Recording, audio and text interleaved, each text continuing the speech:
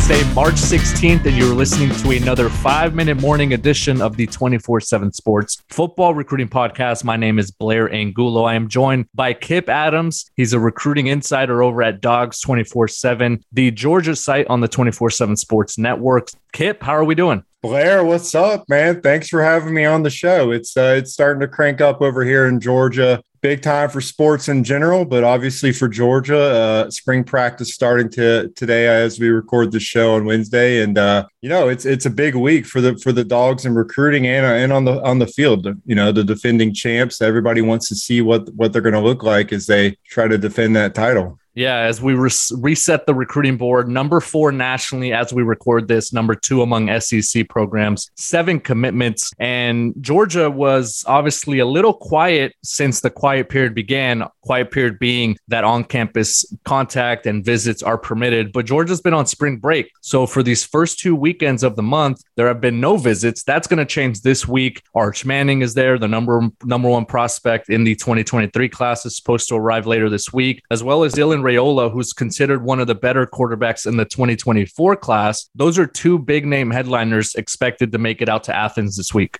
Yeah, definitely. I mean, that's going to be the first topic for fans is always that quarterback position. And I don't think you could have 2 more high profile quarterbacks coming out than Arch and Dylan. And that's kind of been the debate on the junkyard for months is, trying to compare these guys. It's always kind of entertaining to see quarterback debates happen when it's different classes, and Georgia's kind of already had that debate going on with Brock Vandagriff being a redshirt freshman, and then now Gunnar Stockton coming in to that roster to compete with him to see who's the next quarterback after Stetson Bennett's eligibility is up, and that debate is already going on between Arch and Dylan.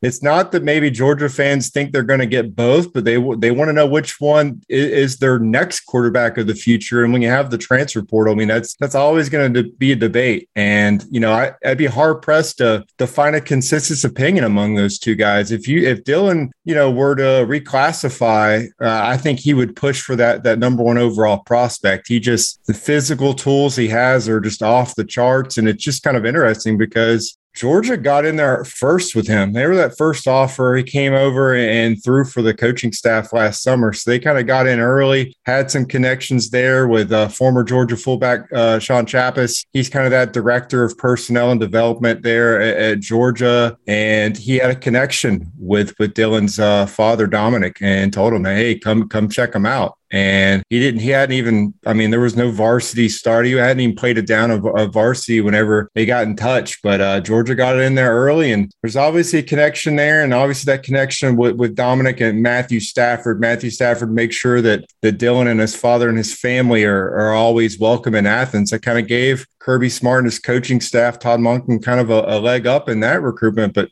I would not count them out for Arch Manning either. I mean, Texas gets mentioned a lot, Alabama having some momentum. I maintain that Georgia's going to be there until the end. And I think when you get him on campus for a 3rd time, having him on campus last summer, having him come back for the South Carolina game, you have to put Georgia in there as being a serious contender with Arch Manning as well. So, those are definitely big headliners for this weekend.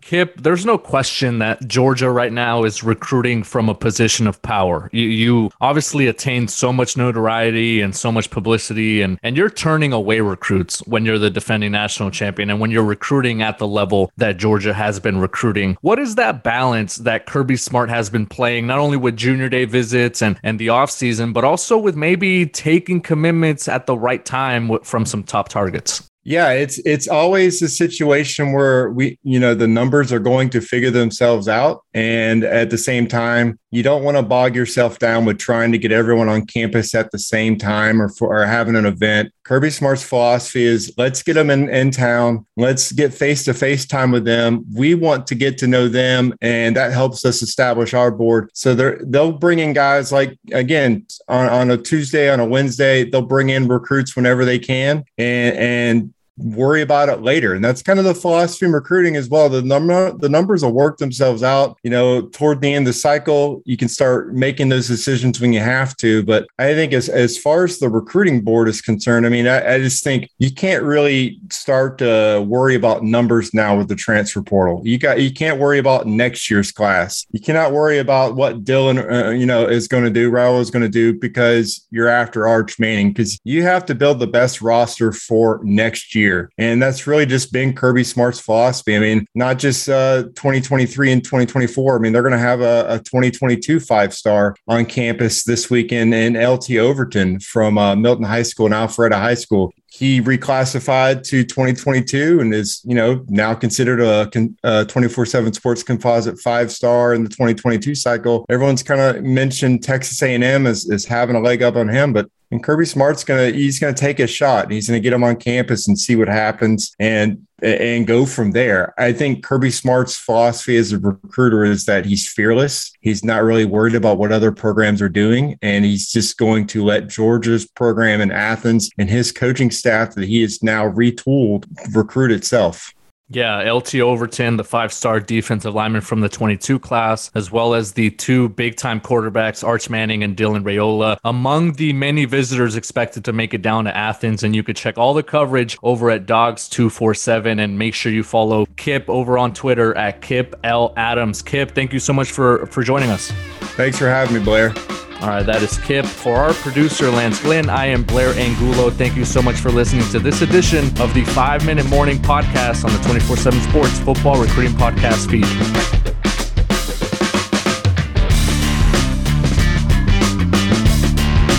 This is Tony Kornheiser's show. I'm Tony. You expected someone else?